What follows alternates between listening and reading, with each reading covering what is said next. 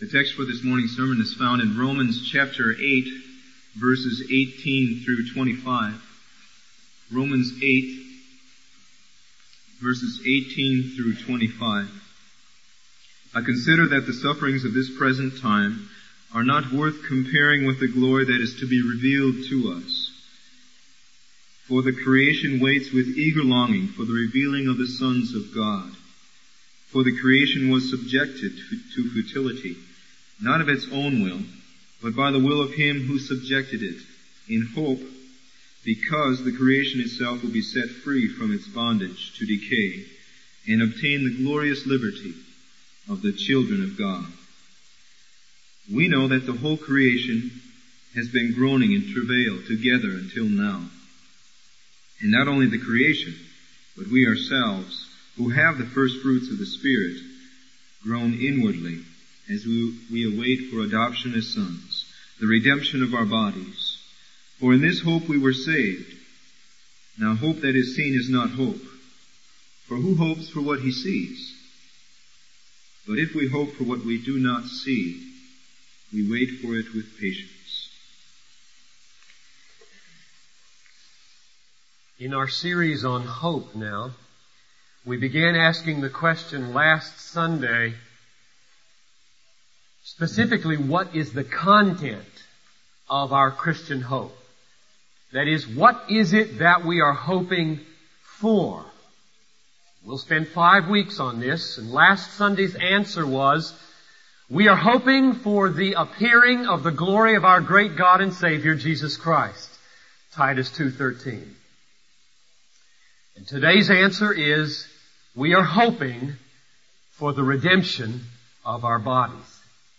Verse 23 will be our focus in Romans 8. We ourselves who have the first fruits of the Spirit groan inwardly as we wait for adoption as sons, the redemption of our bodies.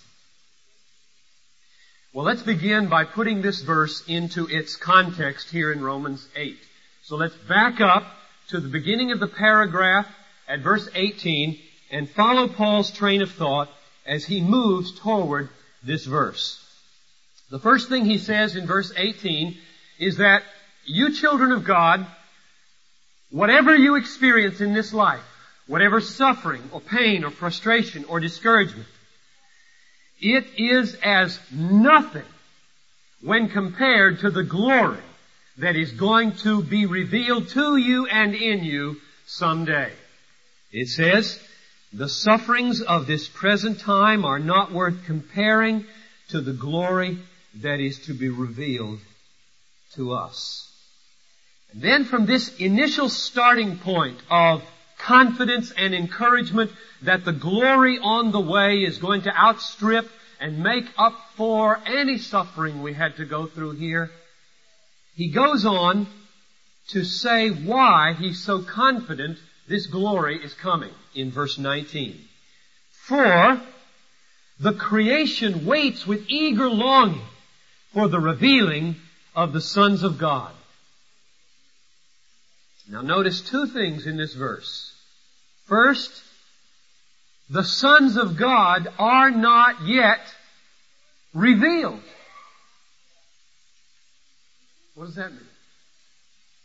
I think it means that all of us who are Christians, who are the children of God, are hidden in a sense.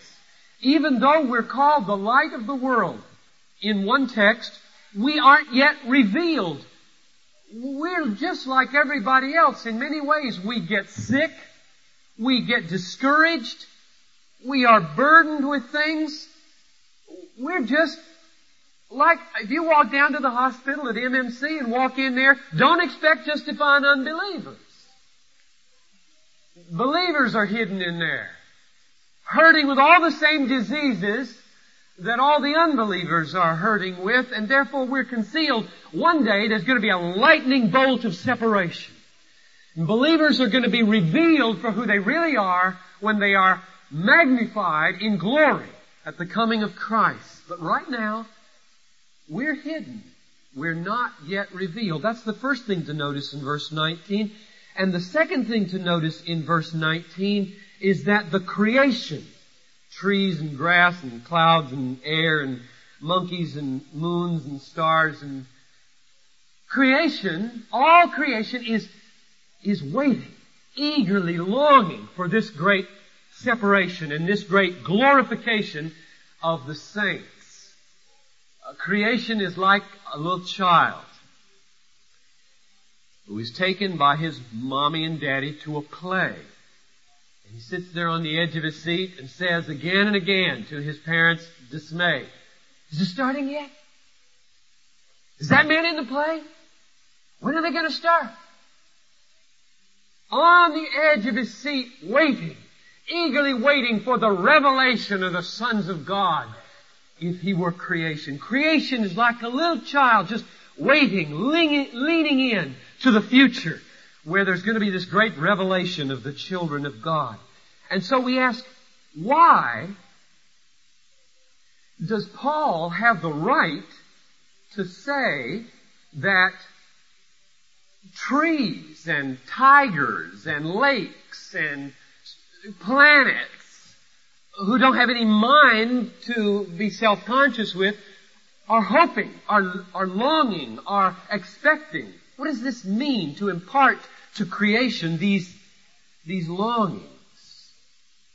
And I think that's what verse 20 is brought in to tell us. For the creation was subjected to futility, not of its own will, but by the will of Him who subjected it in hope. Underline the phrase, in hope. Now notice two things in verse 20. Two things are built into creation. One, futility. And two, hope. You see that? The whole creation was subjected to futility. That is frustration, pain, imperfection, corruption. We feel it, we see it, it's there, but not all. That's not all. The second thing is hope. Notice who did it. This futility is there by the will of Him who subjected it in hope. In other words, the frustration, the decay, the corruption, the imperfection that's all over the place, in us and out there, is not the last word. It's not the point. It's not the purpose of creation. When God brought creation under the curse of futility, when our first parents sinned, He didn't say, "There, that's it. I've had it with creation. I'll start something in a new universe." That's not what He said. According to this text, He did it with hope in mind. He just built hope right into creation. It's as though when I look out my kitchen window, say a couple of weeks ago, before those little green things started out, there's this catalpa tree that's there. It's ugly. It's an ugly tree during the wintertime. In fact, when Noel and I looked at this house, I think we looked at it in the first part of May, 3 years ago, to buy it. There was the two catalpa trees. And we said, well, we'll have to cut these trees down. They're dead. Because everything else had leaves except these dumb catalpa trees. Well, I look at it and I should have said, this naked, gnarled, ugly catalpa tree is eagerly longing for the revelation of the sunshine of spring. What I mean is that it's just built into that tree to get a little fat and juicy, and then here comes the revelation of glory, and boom, it participates in it with green leaves finally. Well, that's the way creation is longing. God built hope into this creation, and I frankly think that He designed seasons. Hope. A yearly springtime precisely to give us poor, discouraged Minnesotans a reminder that there is going to come an eternal spring someday, even though it may wait until May to get here, while all the other country starts in March. Then verse 21 tells us what the hope of creation is. What are they hoping for? The creation itself will be set free from its bondage to decay and obtain the glorious liberty of the children of God, or literally, will obtain the liberty of the glory of the children of God. Now this is a magnificent concept. Let's get it. What Paul is saying here is that all of the corruption and futility and decay and frustration in creation, when the sons of God are magnified and manifest and glorified at the coming of Jesus, that creation is going to be swept up into the glory.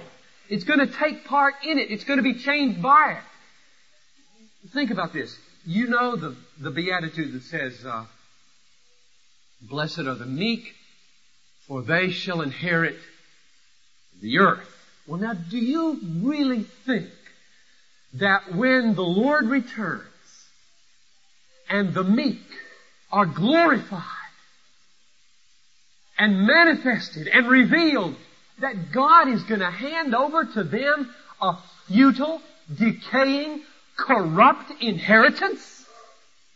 Well, of course not. He's going to give them the earth, but what sort of earth will it be in that day? It will be, like this verse says, an earth that has been set free from bondage to decay, and an earth that is now obtaining the glorious liberty of the children of God that they themselves have just obtained at the coming of Jesus. So this earth, you and I, who know Christ as our Savior, are going to be renewed in one great kind of cataclysmic renewal of this earth. And all the corruption of creation will be gone. And we will be new, and it will be new. Now this is a difficult sequence of thought that I've just brought you through here from verse 18 to 21. If you've been watching carefully in your Bible, you know that each verse began with a for or a because. So it's a train of argument. It's not easy. So sometimes what's helpful when you have a train of argument like this is to turn it upside down and read it backwards, changing all the fors to therefores. Let's do that. Verse 21. All creation is going to share in the glory of the children of God someday. Therefore, verse 20. The futility that you see everywhere in creation is not a dead-end street. It is full of hope. You can see how that follows, don't you? There's hope built into this futile and struggling creation. Therefore, verse 19, creation is like a little child on the edge of a street, leaning over the rope, looking down the road. When will the parade of glory begin? And that follows. That makes sense. And therefore, verse 18, take heart when you have to endure various struggles and trials, because there's coming a glory that is so far going to outstrip anything you've suffered that it'll make it seem, as Paul says in 2 Corinthians 4, like a light and momentary affliction. I can't say that, but Paul can say that because he really suffered. Well, that's the train of thought, and now here we are, ready to hear the sober news of our text in verses 22 and 23. It goes like this.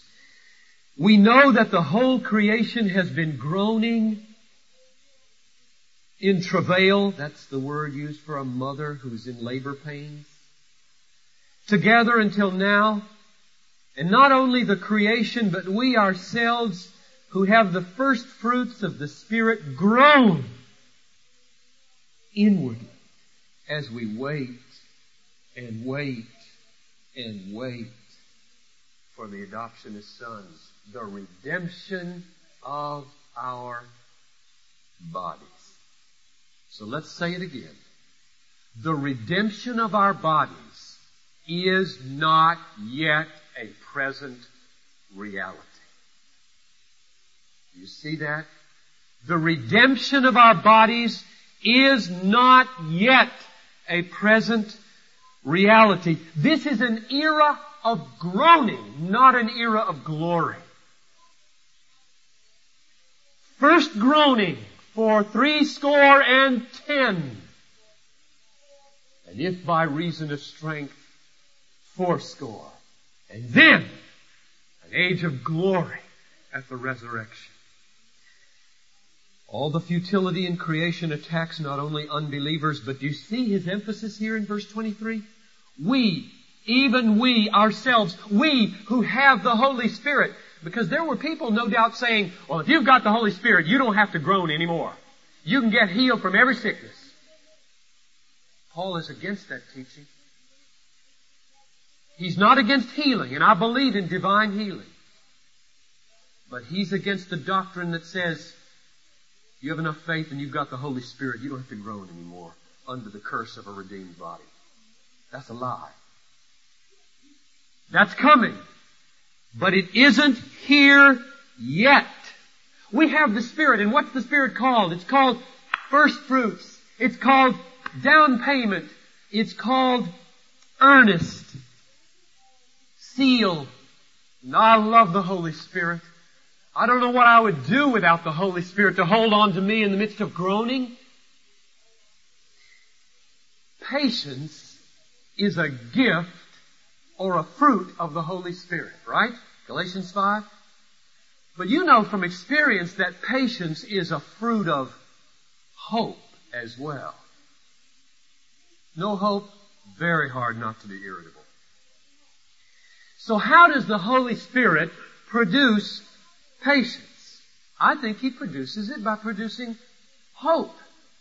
May the God of hope fill you with all joy and peace in believing that by the power of the Holy Spirit you may abound in hope. It's the Holy Spirit that produces hope. And how does He do it? By making us believe, verse 18. Namely, that whatever miseries we encounter in this life, whatever futility, whatever frustration, it will not be so great that we cannot have hope, that it will be utterly compensated for in the age to come with the glory that is coming to the children of God. And so He gives patience. He is the Spirit of hope, and He directs our attention to the Word and hope and promise. He does not take away the groaning yet.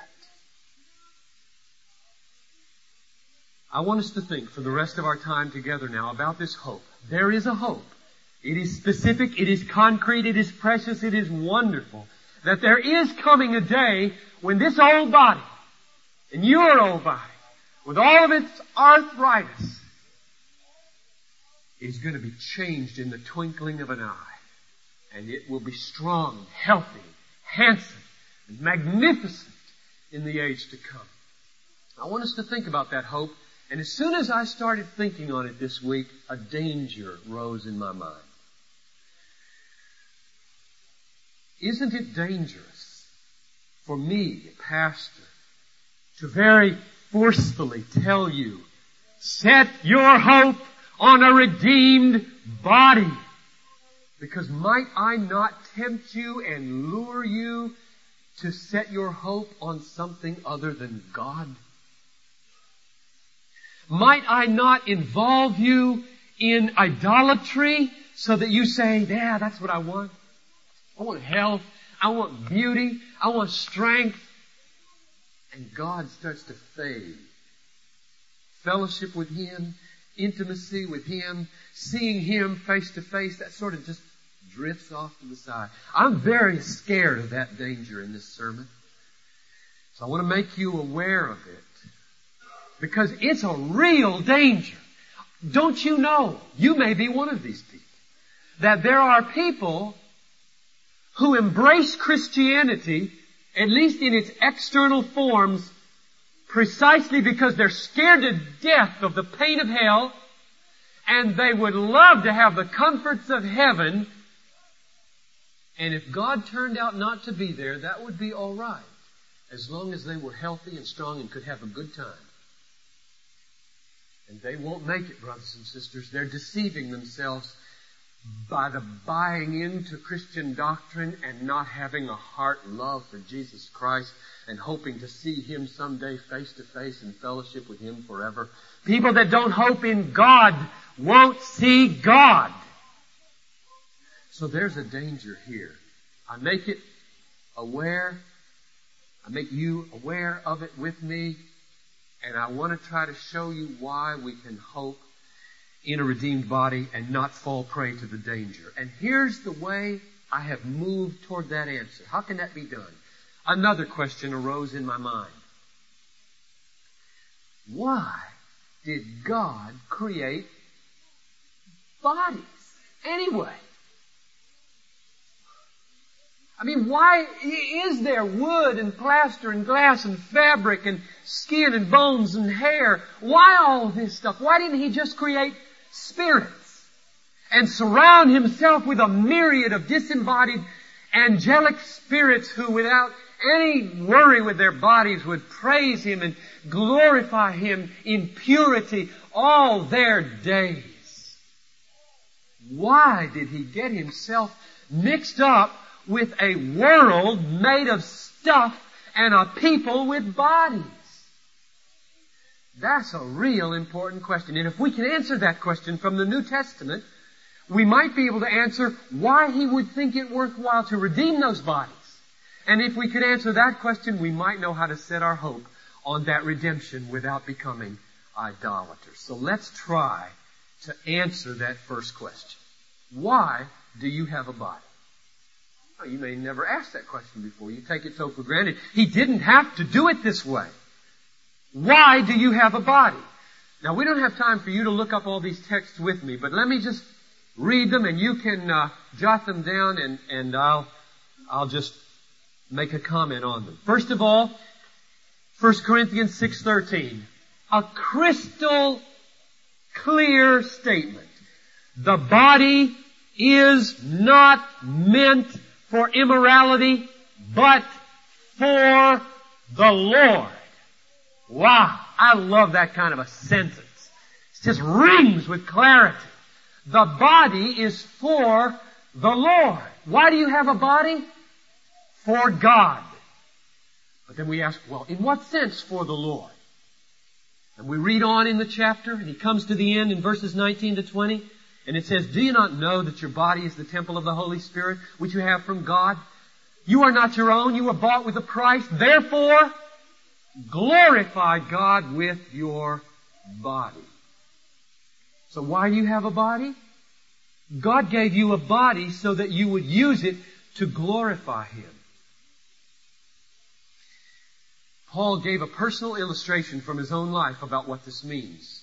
In Philippians chapter 1 verse 20, he's on the brink of death in a Roman prison, and he writes this letter, and it says, it is my eager expectation and hope that I shall not be at all ashamed, but that with full courage, now as always, Christ will be magnified in my body. So why does He have a body? To provide a unique occasion and means by which Christ can become magnified in the world. Shown to be great. Displayed for others to see. So we have bodies. You might call them musical instruments with which to worship. Or you could call them tools with which to do the work of God in the world. Or you could call them weapons with which to fight the fight of faith for the glory of God. There's a text that all of you probably know, most of you, by heart, Romans 12:1. It may be the most important one of all. I beseech you by the mercies of God, brethren, to present your bodies as living sacrifices to God, which is your spiritual service of worship. Why do we have bodies? To provide a unique, manifoldly different occasion for worshiping God than we would have had we only been disembodied spirits floating around in heaven. And one more, Romans 6:13. Do not yield your members, that is your hands and arms and legs and tongue and ears and eyes. Do not yield your members to sin as instruments of wickedness, but yield yourselves to God as men who have been brought from death to life, and yield your members to God as instruments of righteousness. Why do we have hands and arms and legs and tongues and eyes and ears to provide us an occasion of obedience to the righteousness of God, which we would not have had we only been disembodied spirits in heaven. To be sure, if we were only spirits, we could worship God. We could obey God like the angels do. But here's the main point. God is so zealous for the display and the effusion of His glory that He looks out on His angelic host and He says, this isn't enough. This doesn't provide enough manifold means whereby my glory can be refracted to my praise. I'm going to do something else. I will think up and I will create a physical, material universe. Yes, there it is. Now, I will put in it people in my image, and I will clothe them with skin and bones, a body, a mind, a heart. And now look at the ways I can be praised. Look at the ways I can be obeyed that the angels never dreamed of. You see, you'll never understand why you have a body until you understand the heart of God. It is like a volcano. It is just effusive with glory. It wants its glory out. It is just constantly exploding with ways for Himself to be praised by the reflection of His glory in the various objects of His creation. So that's my answer to the question, brothers and sisters, why I have a body and why you have a body. Because God wants to create as many varied means whereby His creatures can praise Him and obey Him as possible. Your body is for the Lord. Now we go back to our text and our other question. The question, namely, can we set our hope on the redemption of these bodies without becoming idolaters or losing our God-centeredness? My answer is yes. The text, verse 23, says, we ourselves, who have the first fruits of the Spirit, groan inwardly as we wait for adoption as sons, the redemption of our bodies. In this hope we were saved. This text teaches us to hope in the redemption of our bodies. It's not wrong to want to be off the crutches, off the cortisone, off the Tylenol, out of the wheelchair, strong again, seeing and hearing with the eyes you had when you were 20. It's not wrong to want that. In fact, I believe it's a biblical mandate to hope for that. There are three things that are meant in the redemption of our bodies. One, all pain, all disease, all frustration and futility in the body, all disability, all deformity, all ugliness will be gone.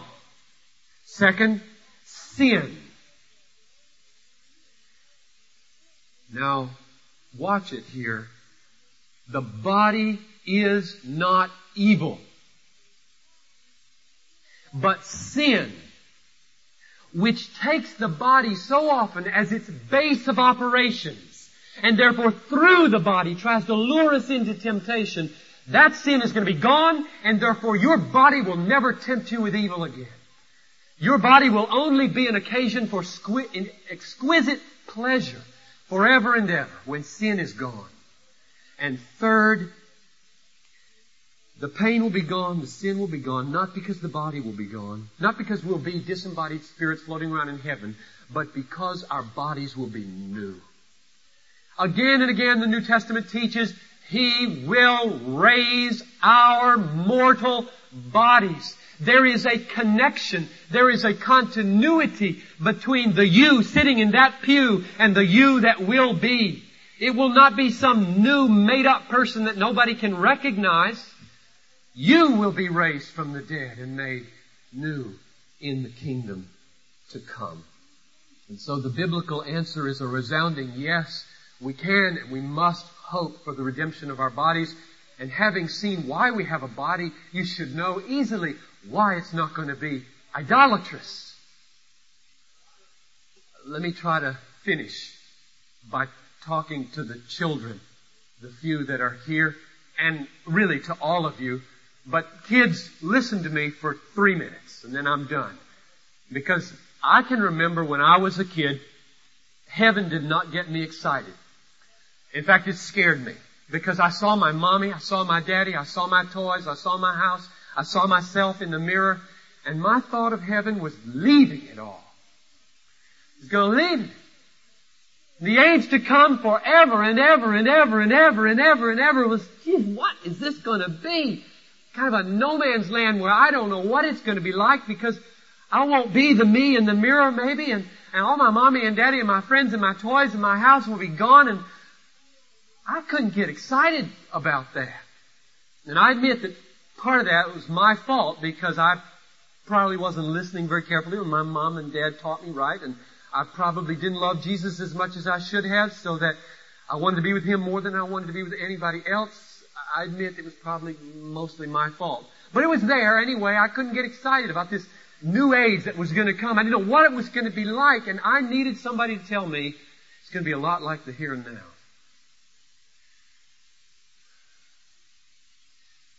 Anything good and happy in your life will not be taken away from you in the age to come. It will be improved. All wickedness, all badness will be taken away. But in the age to come, there's going to be a magnificent new body, still you, just better. Anything you don't like about it will be changed. And there will be playing and running and jumping and hiking and skating and swimming and skateboarding and hopping and you name it. Whatever you like to do when you are very, very happy, you're going to do it in the age to come. And so whether you're a child or whether you are a childlike adult, when you think about forever and ever and ever and ever, go ahead. Think about how good it's going to be to have a new body, to see one another, to be healthy and strong and handsome and pretty. But remember this. The reason that you are going to be happy forever and ever, and the reason that you're not going to be sad forever and ever, is because all of that playing and climbing and swimming and running and jumping and skating and hiking and climbing